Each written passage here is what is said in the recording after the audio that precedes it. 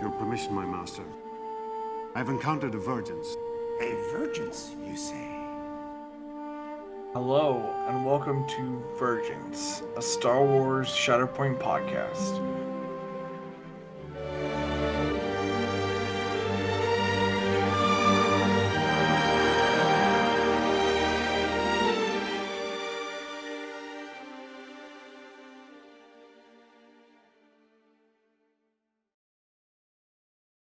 Hello, everyone, and welcome back to Vergence. I know it's been quite a few weeks since we've gotten to record an episode together, but me, Shane, and Scody are all here today to give you a new episode today. And today we're just going to kind of go over a little bit of what I mentioned last time, give you all a little bit of update, kind of just within the last week, what's happened with this channel, what we're kind of trying to improve on. Go over, we all have a game played together at least once. Kind of just give a little key points of what we may have noticed or what we like about Shatterpoint so far in the games. And then we'll go on to some character cards. So just want to start off to get everyone knowing, I know last time I gave all you listeners a little update about the channel, mentioning how we're sorry we haven't been able to record a couple weeks due to some circumstances that arose. Just to let y'all know, we are still trying to work on that YouTube channel. Just got to do a few more things for it, hopefully get that up and running. And I'm glad to say I have at least a slight prototype of a card tray for Shatterpoint that I'm hoping to test, make sure the dimensions are right, try and get that accurate, and make sure to see what I can do to keep it as nice and user-friendly as possible, and also make it, if we end up doing this in the long run of any patrons or anything, or just giving them away, make sure it's at least economically friendly for everyone to kind of be able to use if we want to give that away to y'all. So we're still working, still diligent at work to try and make this as great of a podcast as we can. But enough about that. Right now, we all have, at least with me, Scody and Shane all have had played a game. I played with both Scody and Shane separately. Just kind of want to go over kind of what we liked about it, what we think is kind of cool so far with the games we played. Now that we have an idea, what we like, and maybe some things we don't necessarily care for, or that might be improvement or a change later on. But Scody, do you want to go ahead and start us off and what's something you like and maybe something you don't like so far, what you noticed with the game? Sure. Yeah. So I think what I like the most, like you mentioned, we only have one or two games in since, it hasn't even released yet. But the fact that, the struggle one can really kind of go a certain way, especially when it's your first game. And maybe the person across the table has a bit more experience than you. But come struggle two, it is a completely different game. And even if you did sustain like heavy losses and struggle one, that flipping objective placement and also being able to choose which map you want to play on for that second struggle really almost ensures a struggle three, which that's like the whole point of the game, right? Is to kind of play more, have fun, and see if you can't turn the tides, because nobody likes a complete washout. But if I did have to say a complete this early in the game, I would say that a lot of the attacks are either like all or nothing. So either you get a really good roll off and you are dealing a whole lot of damage in special conditions, and being on the receiving side of that feels like pretty hard to come back from, especially if you get a strain put on you, because we talked about how strain affects you even when you're not activated. So like you put a strain on Ahsoka, a lot of her defense expertise allows her to jump around and stuff. Well, she can't take advantage of that without first taking the 3 damage. But then on the other side of that is that you can roll a really lackluster attack and really be counting on, a couple shoves or dealing enough damage to knock a player, so that way they're not contesting an objective, and it just doesn't happen. And I, at least personally, in my very limited experience, haven't seen a middle ground there yet, and that's probably mostly due to my inexperience and not really knowing what to expect from roles. But that's where I'm at. Yeah, I'll agree. And of course, should preface this with everyone listening. Of course, this is pure. This is just we're playing online on the TTS. This game hasn't even released yet. We've only played a couple games. It's a grain of salt. We're still learning this game. I'm learning something new every time I play, or basically every time I'm logging into Discord, I'm learning something new about the game and the roles. But I'll agree with you about that as well. It's some roles seem to be hit or miss. Either I wouldn't say it's all or nothing, but you either get very few successes or a lot of successes, and kind of just there's very little. There's a lot of variance. It seems like almost at the beginning, but hopefully either that comes out later as more characters get released. Maybe the balance starts going there or something. But yeah, I'll agree with that and kind of the sort of waviness of roles it seems to be. But I also agree. It seems like I played on TTS between you two and got 2 other matches in. One with our guest coming Sunday. We didn't get to finish that one. I'll talk about that later when he comes on. And then one other one. And all of them went to phase 3, except, again, I'll mention this later on in a little bit of a preview. With our guest, it was really close in phase 2, so I might have been able to eke it out due to some really lucky rolls, but it does seem like at least 90% of the games are going to go to phase 3, which is nice. It means, again, if you lose the first one, you're not out of the game. Phase 2, you're probably hopefully going to win, as long as dice are not super mean to you, but it seems like it's definitely going to be a, most for the time, 3-phase game. And Shane, what are your thoughts? Anything you like? Anything you don't particularly like about this? So I think I'll start off with the likes. I feel like the pacing of the game, even though it's a little bit slower online, I'm sure it'll get faster. A, as we learn this stuff, and B, as we get face to face, right? But I really like the pace of the game. I like the back and forth struggle. I like the, I activate someone, you activate someone. Even the mechanic to draw the random characters and all that, none of that was bothersome. It felt like almost cinematic to me, where, almost watching the cartoon and, here comes Darth Maul, and it's his time to shine. And now we cut away.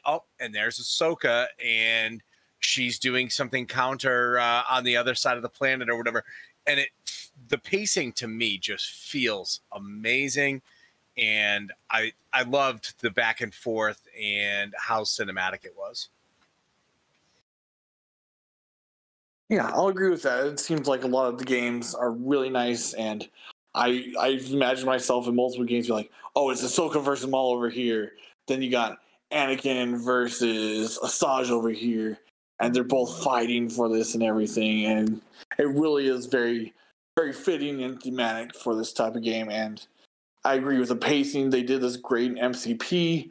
They're doing it pretty well with this brand new game, Shatterpoint, of just this back and forth.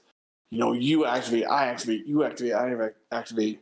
That's one of the things I know I didn't care for back in X-Wing, that there's this kind of, some people might get several ships that they get to activate, then the other person gets several. It's not so much back and forth as much. So they really nailed it down with the pacing, and it's probably one of the best parts about this game as well. Anything else about this? Do you want to share any comments or criticisms at the moment? Yeah, I think in the couple of games that I've played, there were several times where the correct answer for what a character was supposed to be doing at that time was to not take an action, because, they weren't hurt. They were on a point. Maybe the enemy wasn't on a point, but they were still engaged, so the hunker wouldn't do anything.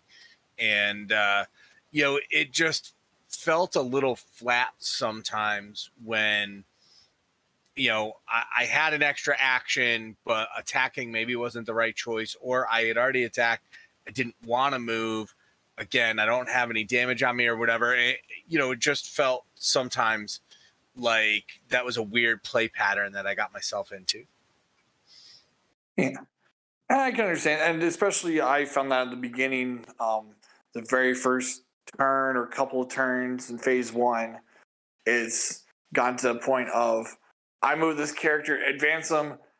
I really want to get that 1 point there, so it's either I have to spend a force to do that.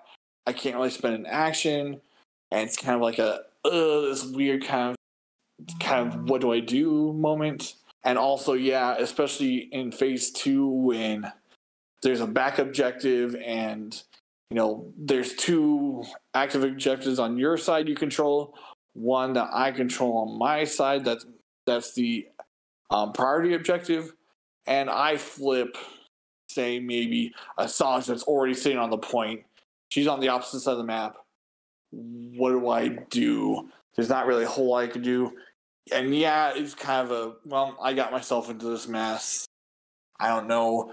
Maybe I didn't have enough force to put in reserve at that moment, so I was forced to activate her. That's kind of like I do wish actions had a little bit more oomph to them. I wish there's either maybe another action you could do, something between a take cover action, maybe forgo the hunker token and get a double, a small 2-inch range move or something. Or maybe doing something to make it so that actions are a little bit more impactful, especially since you can only do you can only do 2 actions and you can't duplicate. It'd be nice if maybe they had a little bit more oomph, or maybe an additional action that's something different, like a risky take and dash, but you have to roll some dice and you might take some damage or something. So yeah, I'll agree there are definitely times where I found myself with an extra action and not really sure what to do because there's just nothing around at that point for the character that activated. And maybe as the game goes on as well, more guns will come out and maybe it'll be more at least shooting and stuff that I have as an option, try and shove someone a little bit further back and put some conditions on. But yeah, so that's something that hopefully we'll see addressed later on as well. Any other last minute comments you all have as far as you want to mention about the games we've played? Any good, bad? I wish I had learned this at the beginning. Here's a rule everyone should know from the start, just so you don't get caught up.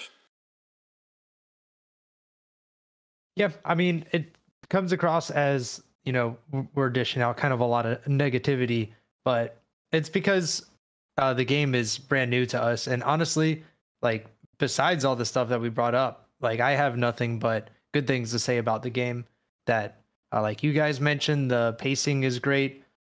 I think that, my favorite part is being able to play the characters like you see them on the show. So, Lord Maul is just completely ruthless and will go in and mess up a group of enemies and then take a whole lot of damage and come back even stronger. Or, Anakin is going to go do his own thing and be very capable and probably be able to turn the tides by himself, just because he's, in my opinion, definitely the strongest character in the game. So it's definitely a whole lot of fun. And I'm sure that, once we get more than just a few games under our belt, it will be a little bit more obvious. I know when we played, Ryan, I spent all of struggle 1 hoarding all of my force points. And then at the end of the first struggle, and after I refreshed my order deck, I still had 4 or maybe just 3 force points left over. And then my goal in struggle 2 was just to burn as many force as I could possible. And that went really well for the first couple of activations. But then when I really needed it for Anakin's "This is where the fun begins," it just wasn't there. So trying to find the middle ground in the entire game is definitely going to be entertaining. And I'm really just excited to, get hands-on minis, play them in the shops and stuff like that. Well, yeah, I agree. It's way too early to say, hey, this definitely needs to be fixed. Again, we're all just making suggestions. And just little critiques. And as the game progresses, there may be characters that just fix this. This may be just, here's the characters they had ready. They had the core set. They're going to release this. They've already realized what the issue is. They're going to release characters fixing that further down the road, which It's fine by me. I know one of the things, and I'll go ahead and go over my points. I'm going to start with the bad. I'm a person who likes to start with bad news first, then good news. I do think this game is great. I love the pacing. I do wish, even though the dice are wavy sometimes, that attrition had a little bit more oomph to it. Because, I mean, yes, models get wounded. Yes, their reactive and active abilities cost more force for each wound token they have. But it's really just if they're on the point already and they haven't activated yet, their opponent can still draw the card. And they may activate it, remove the wound, and then still be able to kind of contest that objective on their turn that may become the priority objective in more phase 2.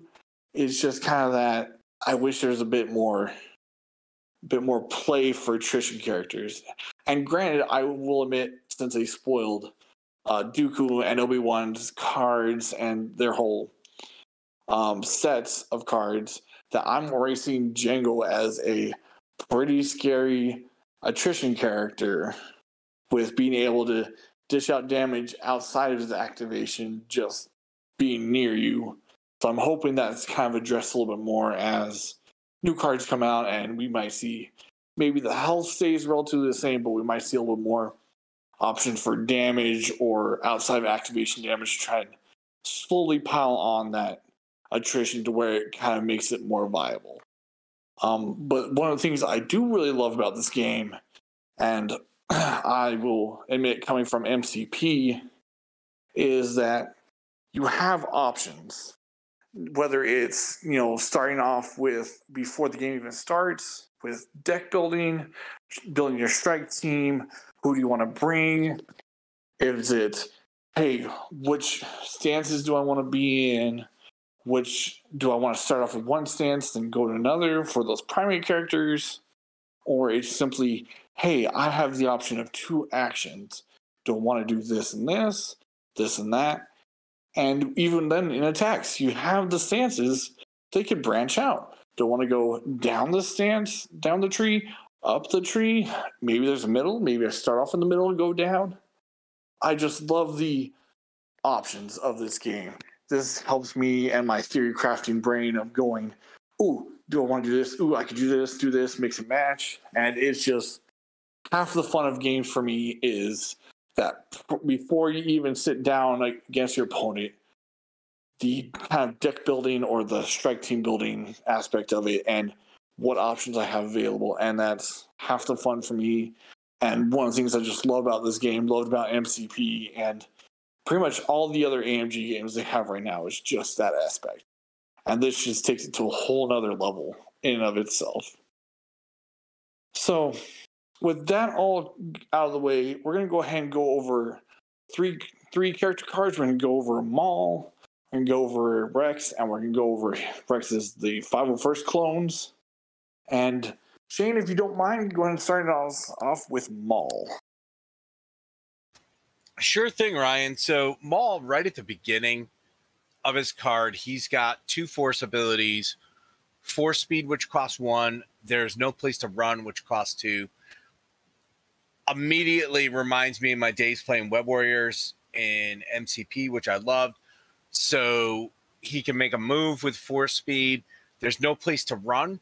He can choose an enemy character within 3, pull that character range 2 toward a chosen ally, and then the chosen enemy gets a pin. That to me is just amazing. And I love that control of pulling people off of points, making them more susceptible to taking damage. The next is when that unit is wounded by a melee attack after the attack is resolved. He can immediately move, make a 5-die attack. That's great. I don't think people are going to be attacking Maul all that often. Maybe I'm wrong. Maybe there will be situations where attacking him is really good because he is going to try to be on point. His card does only flip once, so maybe that only 22 health will give people some incentive after playing the game a couple times. I don't think so, but it's possible. But his real money is in Sustained by Rage, where when he would spend force, he can suffer damage equal to the cost of the abilities. And for every 3 damage he's got on him, he can add 1 die to his melee attack rolls. And after he gets injured, he just adds 3 dice to his attack rolls. You think about it, his abilities cost a total of 3. So if he's burning both of his abilities to move, pull somebody towards him, then he gets the extra die right away. You play into his tree on the bottom side. He's got 2 heals. So it's possible if you can get 4 successes, spoiler alert, it's possible if you get 4 successes, you heal 2 of that back, and he took 1 die and 1 damage and got to add a die to his attack rolls. That's pretty sweet to me. So let's look at the backside. So on the backside, he's got Dark Rage, he's got Sinister Cunning. Dark Rage has 7 melee dice and 5 and 5 on both attack dice or defense dice. And this just has a ton of damage coming in. We got 2 damage at the beginning.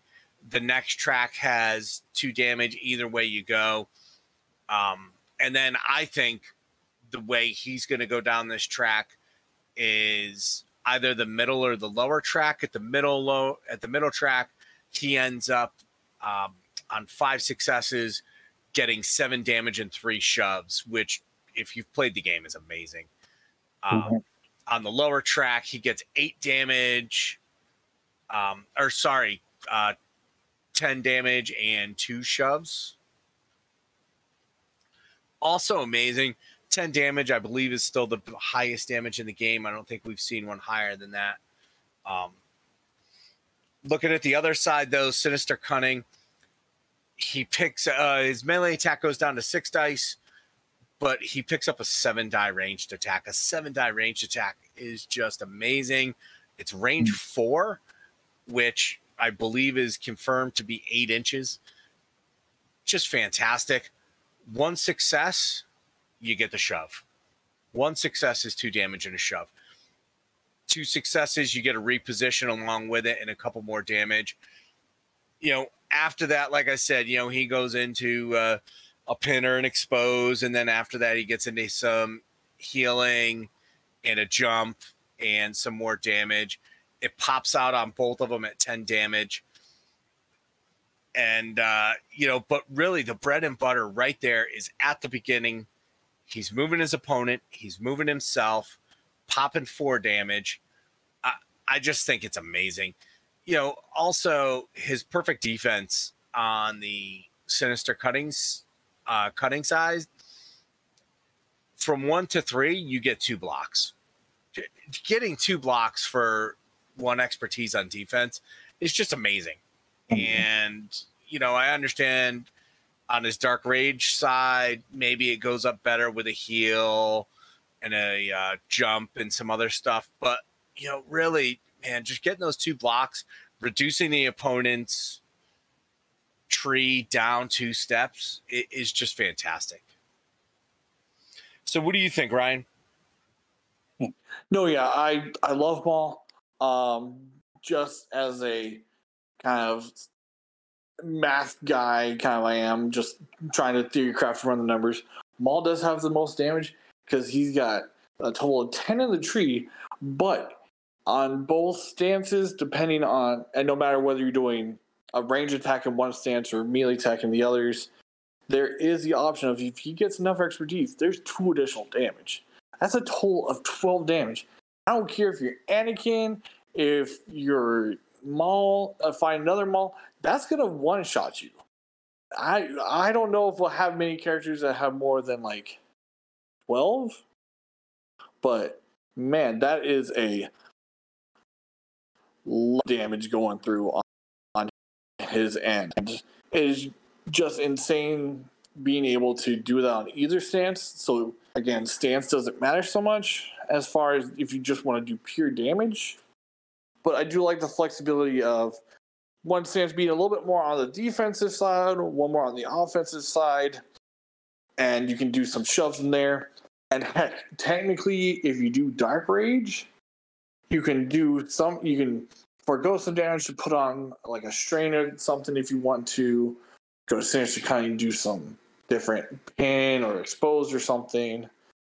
And it's so much damage. I love it. And like you mentioned, and it's great, and I'm sure they did this on purpose. I'm sure they thought about this. Yeah, you use both your force abilities and on his card.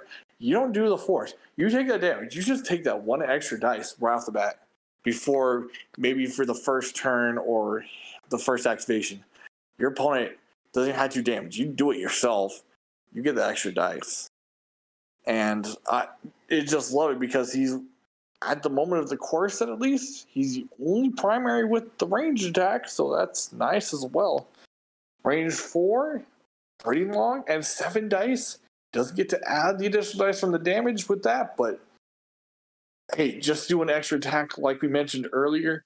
Sometimes we're in situations where, hey, I activate a Sage or someone. I may not have force to want to get off the point because I still want to contest and keep my opponent from getting it later on. I kind of want to sit there, but what actions do I take?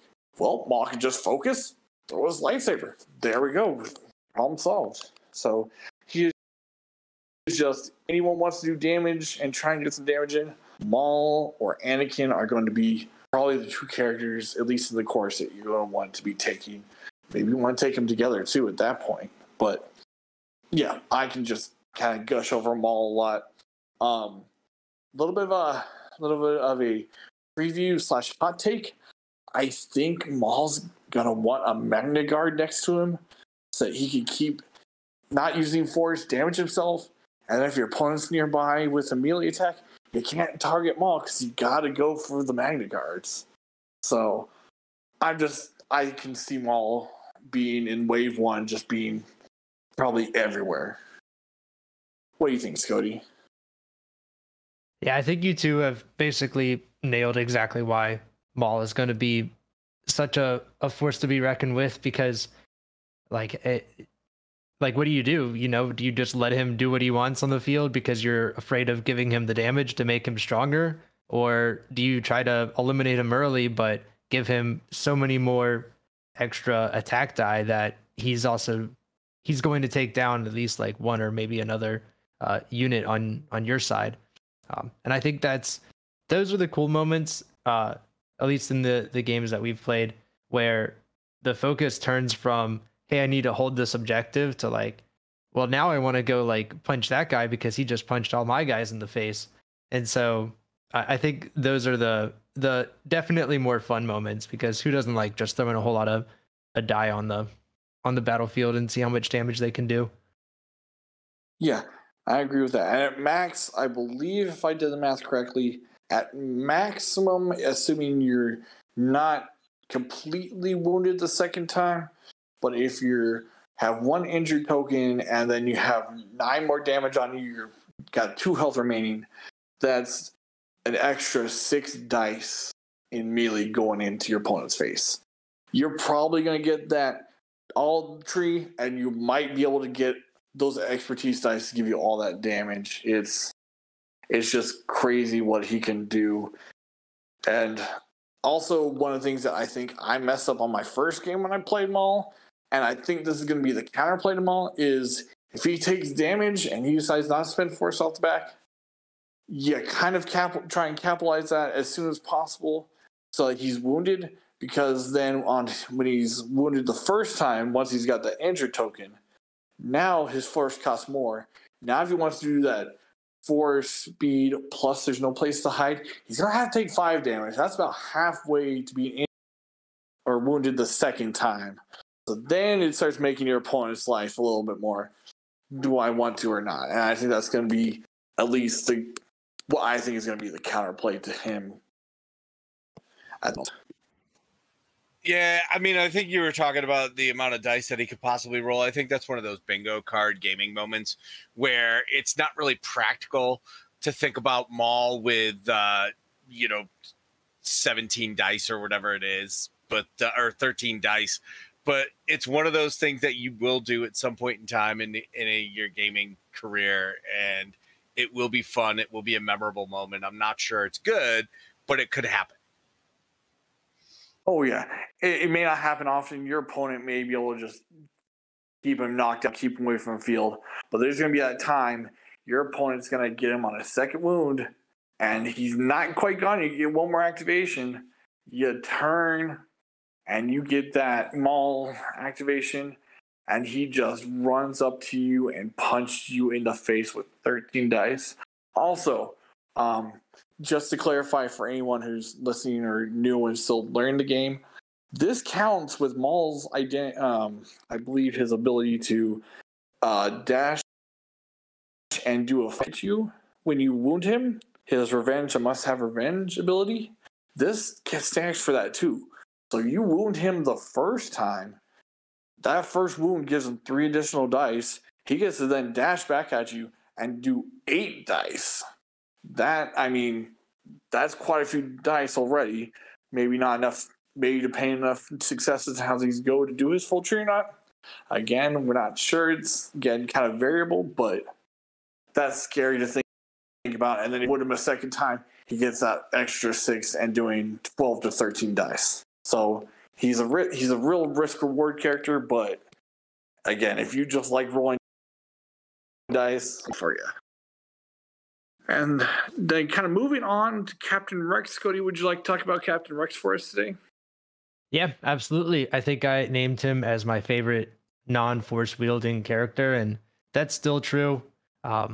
It's funny, I'm actually rewatching Rebels right now because, you know, it's going to be kind of relevant with Ahsoka coming out soon. And both Maul and Rex have like such major components in that show, and of course in Clone Wars, that it's ironic that we're talking about them today. So Rex is a secondary unit. Maul is a primary unit, so that's important to keep in mind when we're comparing them. Rex only costs 4 squad points. His stamina is 9 and durability is 2, so that's 2 less than Maul. His tags are 501st, Clone Trooper, and the Galactic Republic. And then he has a tactic ability, which is get a move on soldier. And tactic abilities happen at the beginning of your activation. And so Rex or another Galactic Republic character can dash and then gain a hunger token, which we were talking about a little bit before we started recording, how important those dashes and then the hunger tokens that stack can really make a difference when you're trying to stay on an objective.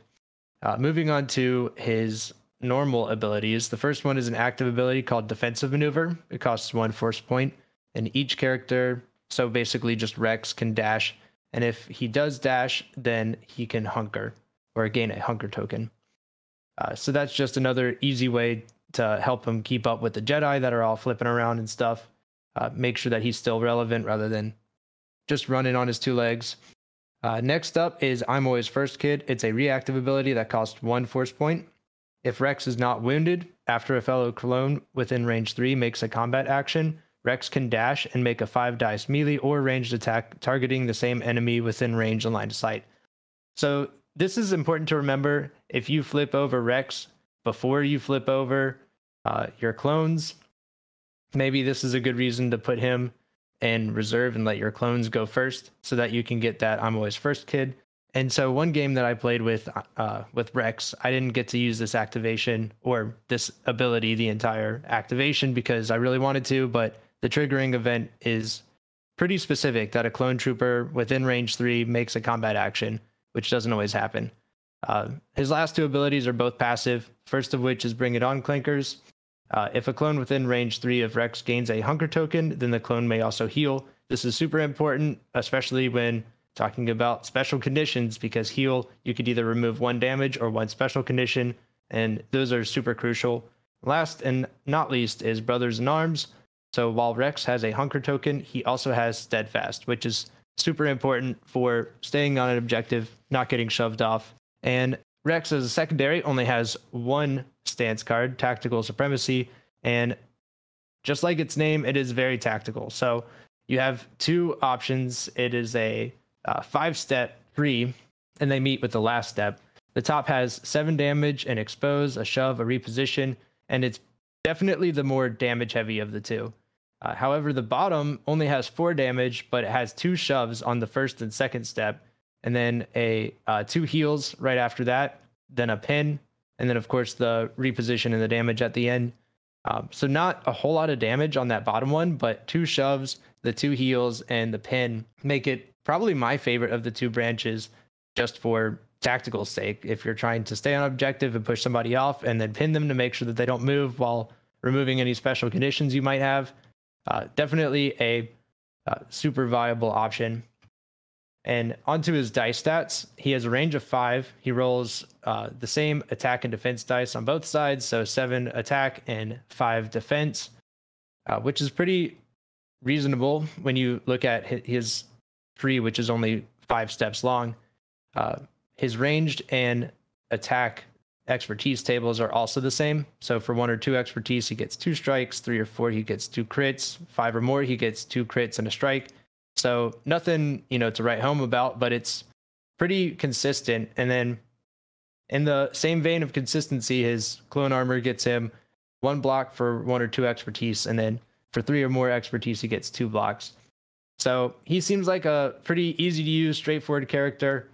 Slap him in a squad and have him and his clones hold down an objective while, Anakin goes flipping off to save the day elsewhere.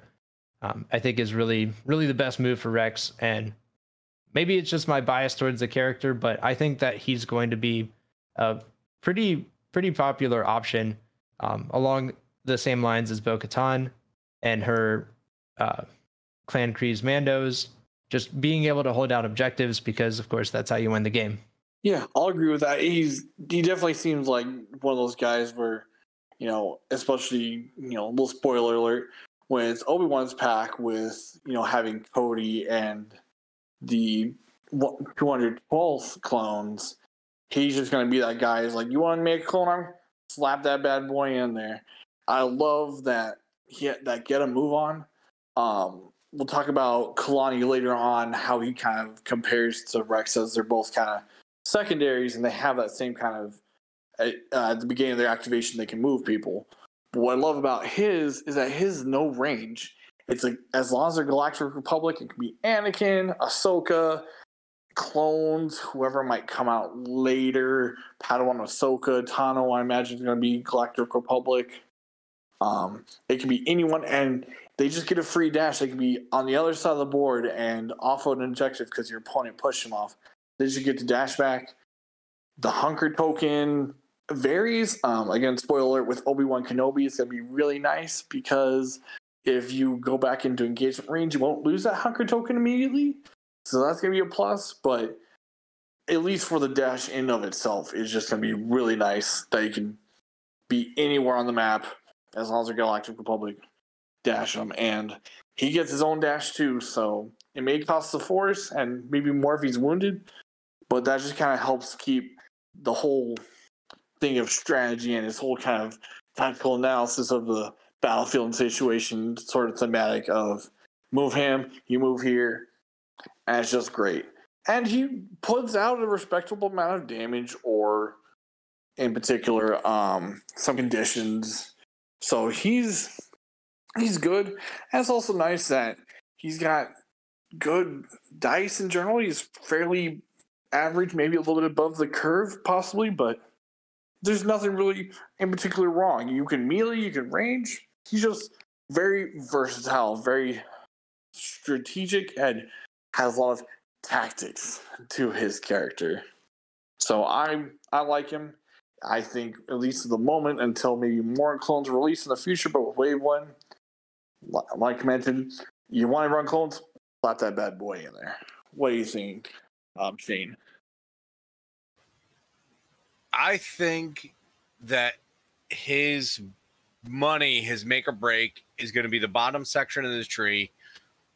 Going to be really easy for him to get 2 damage, 2 shoves with his 7 dice.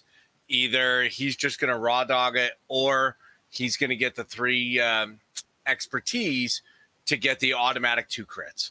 I really see him going far to just get a whole bunch of control in there If you set him up with the clone troopers, he can get out there, and after they make an attack, he can move people off of points for them so that they can take their second action to walk on the point.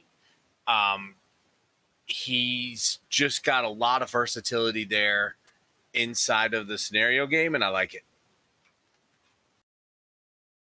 Yeah, and one thing I do want to mention also that you both touch on about the whole, you just got to get 2 successes and you get 2 shoves, 2 damage. Really easy. Those Mandalorians with Bo-Katan or Bo-Katan herself that give the freaking Mandalorians protection and also steadfast, you just got to get 2 successes and you can be like, I don't care that you have steadfast protection.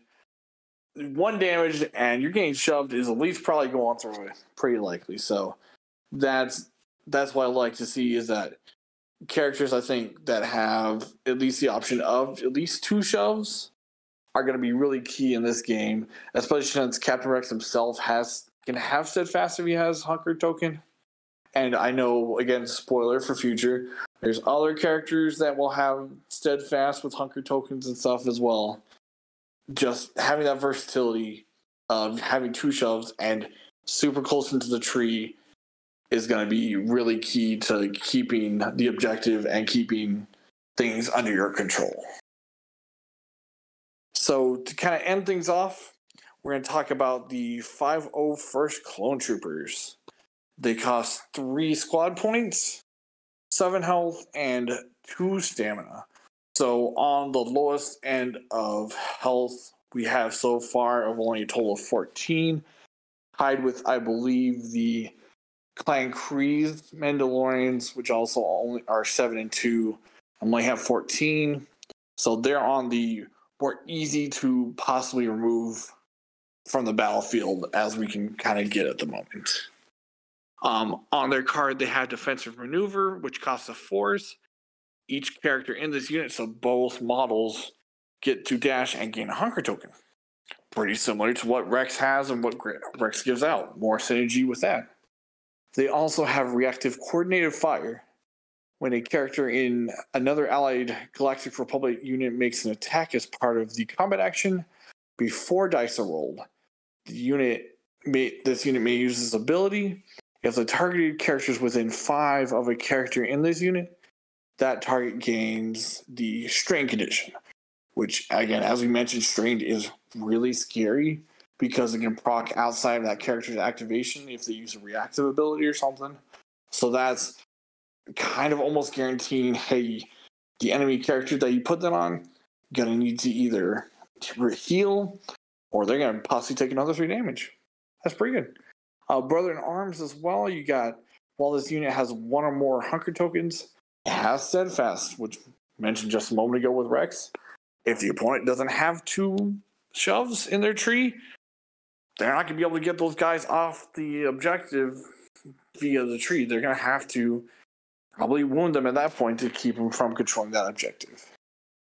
And going on to their stance and their backside, we have a range 5 attack, which throws 7 attack dice, and they also have 5 range defense. And in their melee, they only roll 5 dice for their attack and only 4 defense, so a little bit weaker in the melee side. Still a little bit above the lowest, but still on the lower end. For their tree, we have, it starts off, you have to choose the pin as the first success, and then 2 damage as the second success.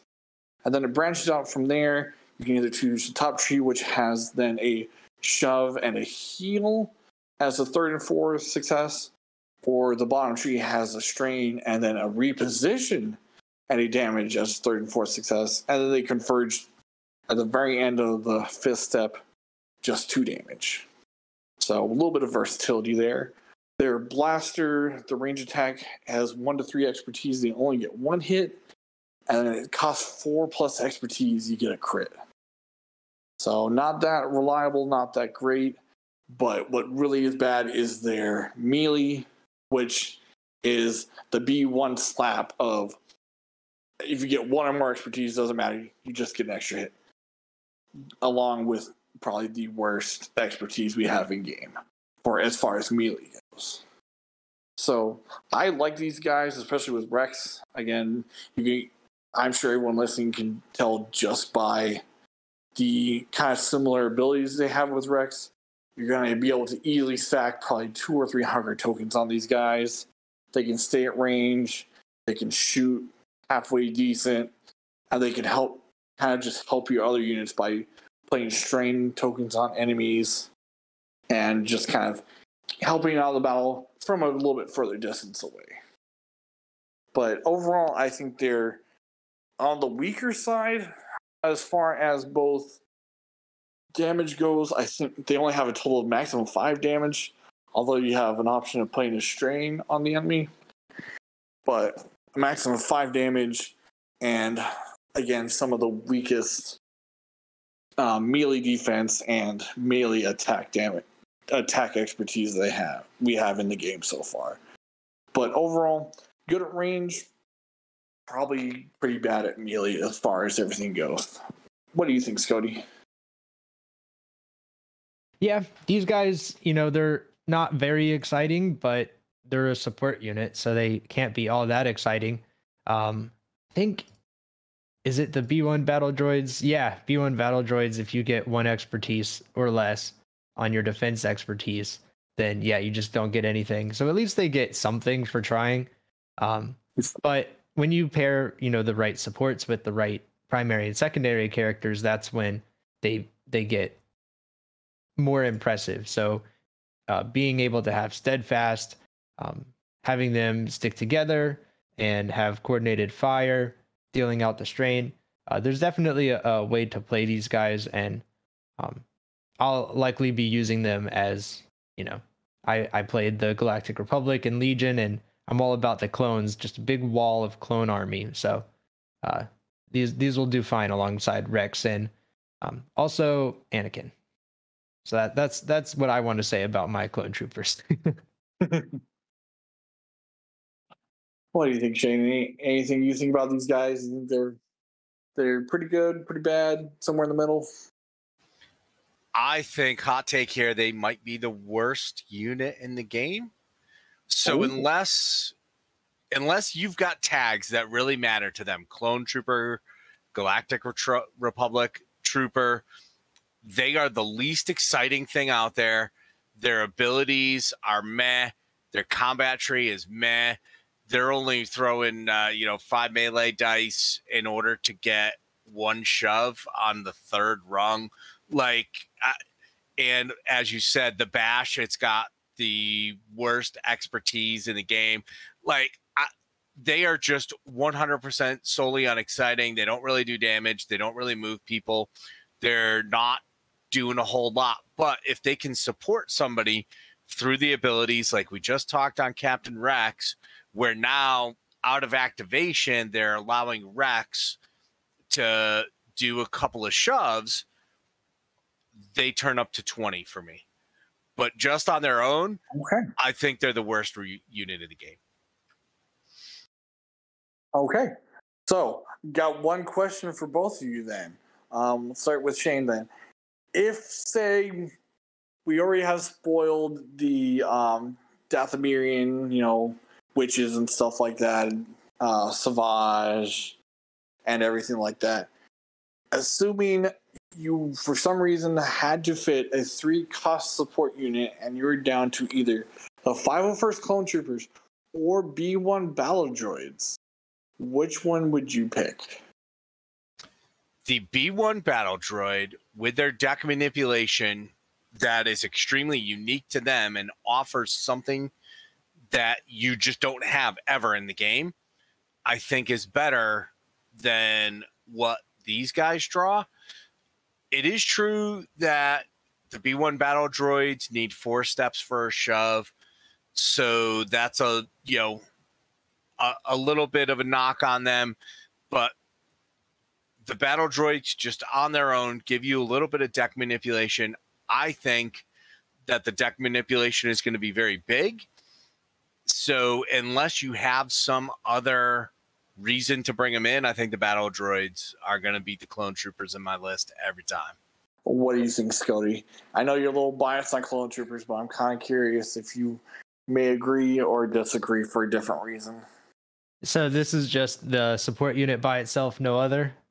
Yeah, assuming it had no, you're with Dothamirians, you have no tags in common, nothing. You just need a 3-cost character, and right now I don't believe you have any other 3-cost characters. So you can't synergize with whatever Dothamirian witches or anything have, Night Sisters, whatever. You gotta throw one of these two in there. Yeah, absolutely. So it's a hard decision because I feel like the clone troopers might be a bit more consistent and a little bit more hardy, but with the 2 extra health and we talked about this last time, the bigger base, so like resolving shoves can put them a little bit closer. Their movement is also just a little bit quicker, and just it's such a hard decision. But I think I'd have to go with the B1s too, because I can't delineate anything else other than their abilities, all of which are passive. They're never going to cost you force, and they're all solid abilities. They're all passive. They're always going to be on. They're not going to cost more once you get a wound. So got to go with them just because they are countless. You could just throw them at a problem until it solves it. Okay. I think obviously the minority. I think clone troopers are just a little bit better in a vacuum by themselves. And the main reason is because this game is so focused on positioning. We talked about it early in the podcast about, not having actions, maybe being just out of range, not being able to throw an attack at anyone or anything. Being able to, I think these guys can actually, at least in their own bubble, be a little bit more separate from each other and still be able to provide something versus the B1 battle droids. Although B1s can, if the B1s in their own separate, they lose one of their abilities of being able to combat AI protocols, and then that's one of the best parts about them, at least in a droid army.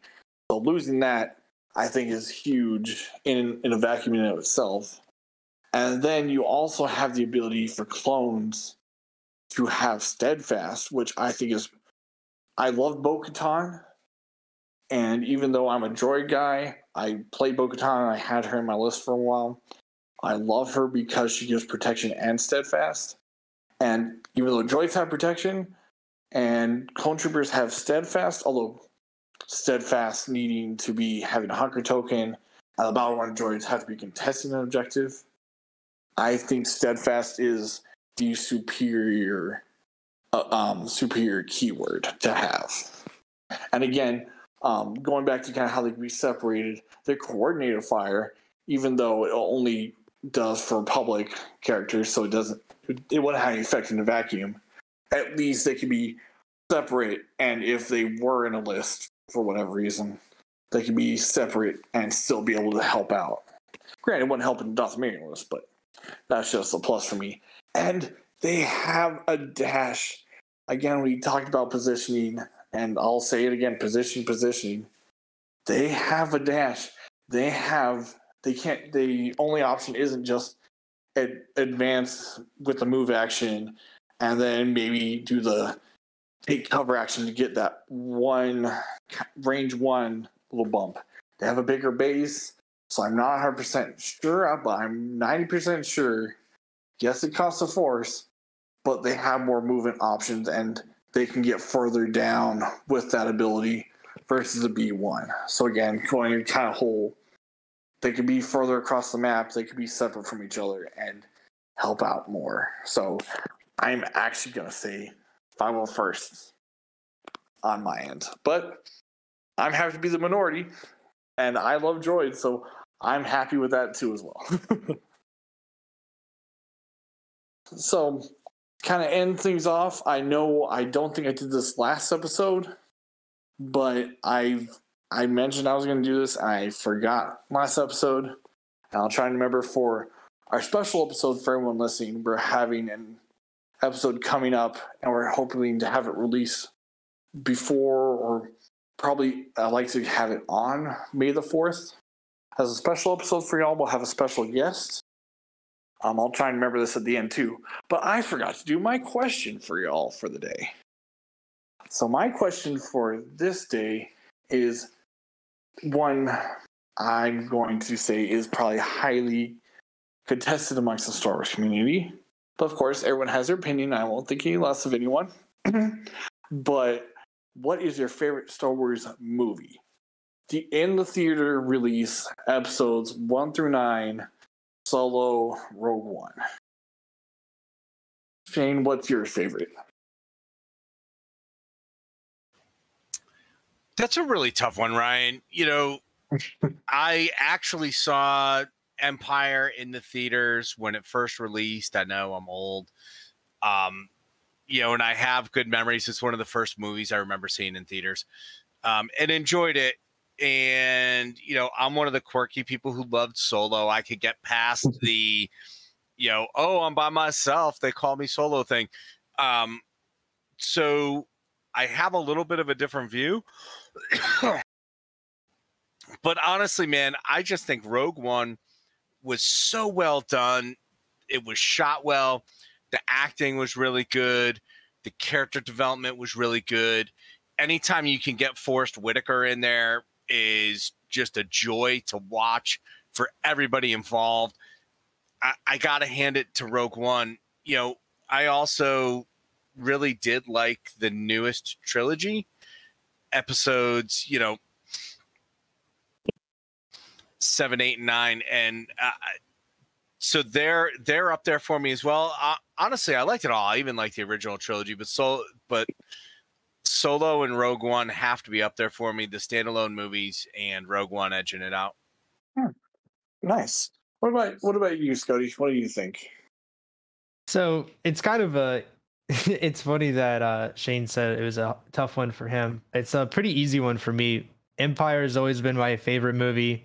I feel like, after the first movie, which is iconic, they did so much more with Empire, and then Return of the Jedi is also a great movie, so you can't knock any of the original trilogy. You can't really knock any of them because have your problems with what you will with the sequels, but cinematically they're pretty solid movies. If I had to pick one, I'm going to sound like a broken record. Of the new movies that came out, Rogue One was definitely what got me excited about Star Wars again. Back when it came out, I saw it before Carrie Fisher passed and then after she did, and really just kind of reignited my love for Star Wars. Not that it necessarily went anywhere, but just as a franchise, it's got such great messages, and it's also so much fun. And I'm glad that the cinematic universe is growing with things like, The Mandalorian and Ahsoka. But that's a long-winded answer to what's your favorite movie, and the answer is Empire Strikes Back. Yeah, the Empire Strikes Back is so good, and so is Rogue One. I am actually going to agree, and I will say I like Rogue One. Although I will admit, if you were asking me this, before Rogue One came out, it'd definitely be Empire Strikes Back. That is out of I think 1 through 9, the actual numbered episodes, I think the best, and it is plot's great, acting's great, just everything I think in general is about it is great. But Rogue One took that leap of faith that we Star Wars fans would love, a non-Skywalker, non-Force sensitive movie about just some general troopers, general kind of quote-unquote nobodies getting together and help even fill in some plot holes that we had in episode 4, like how to get the Death Star plans, blah, blah, and all this stuff. Granted, the movie saw maybe some plot holes in it itself, but it answered some questions that we've had since the beginning of Star Wars that we never quite had.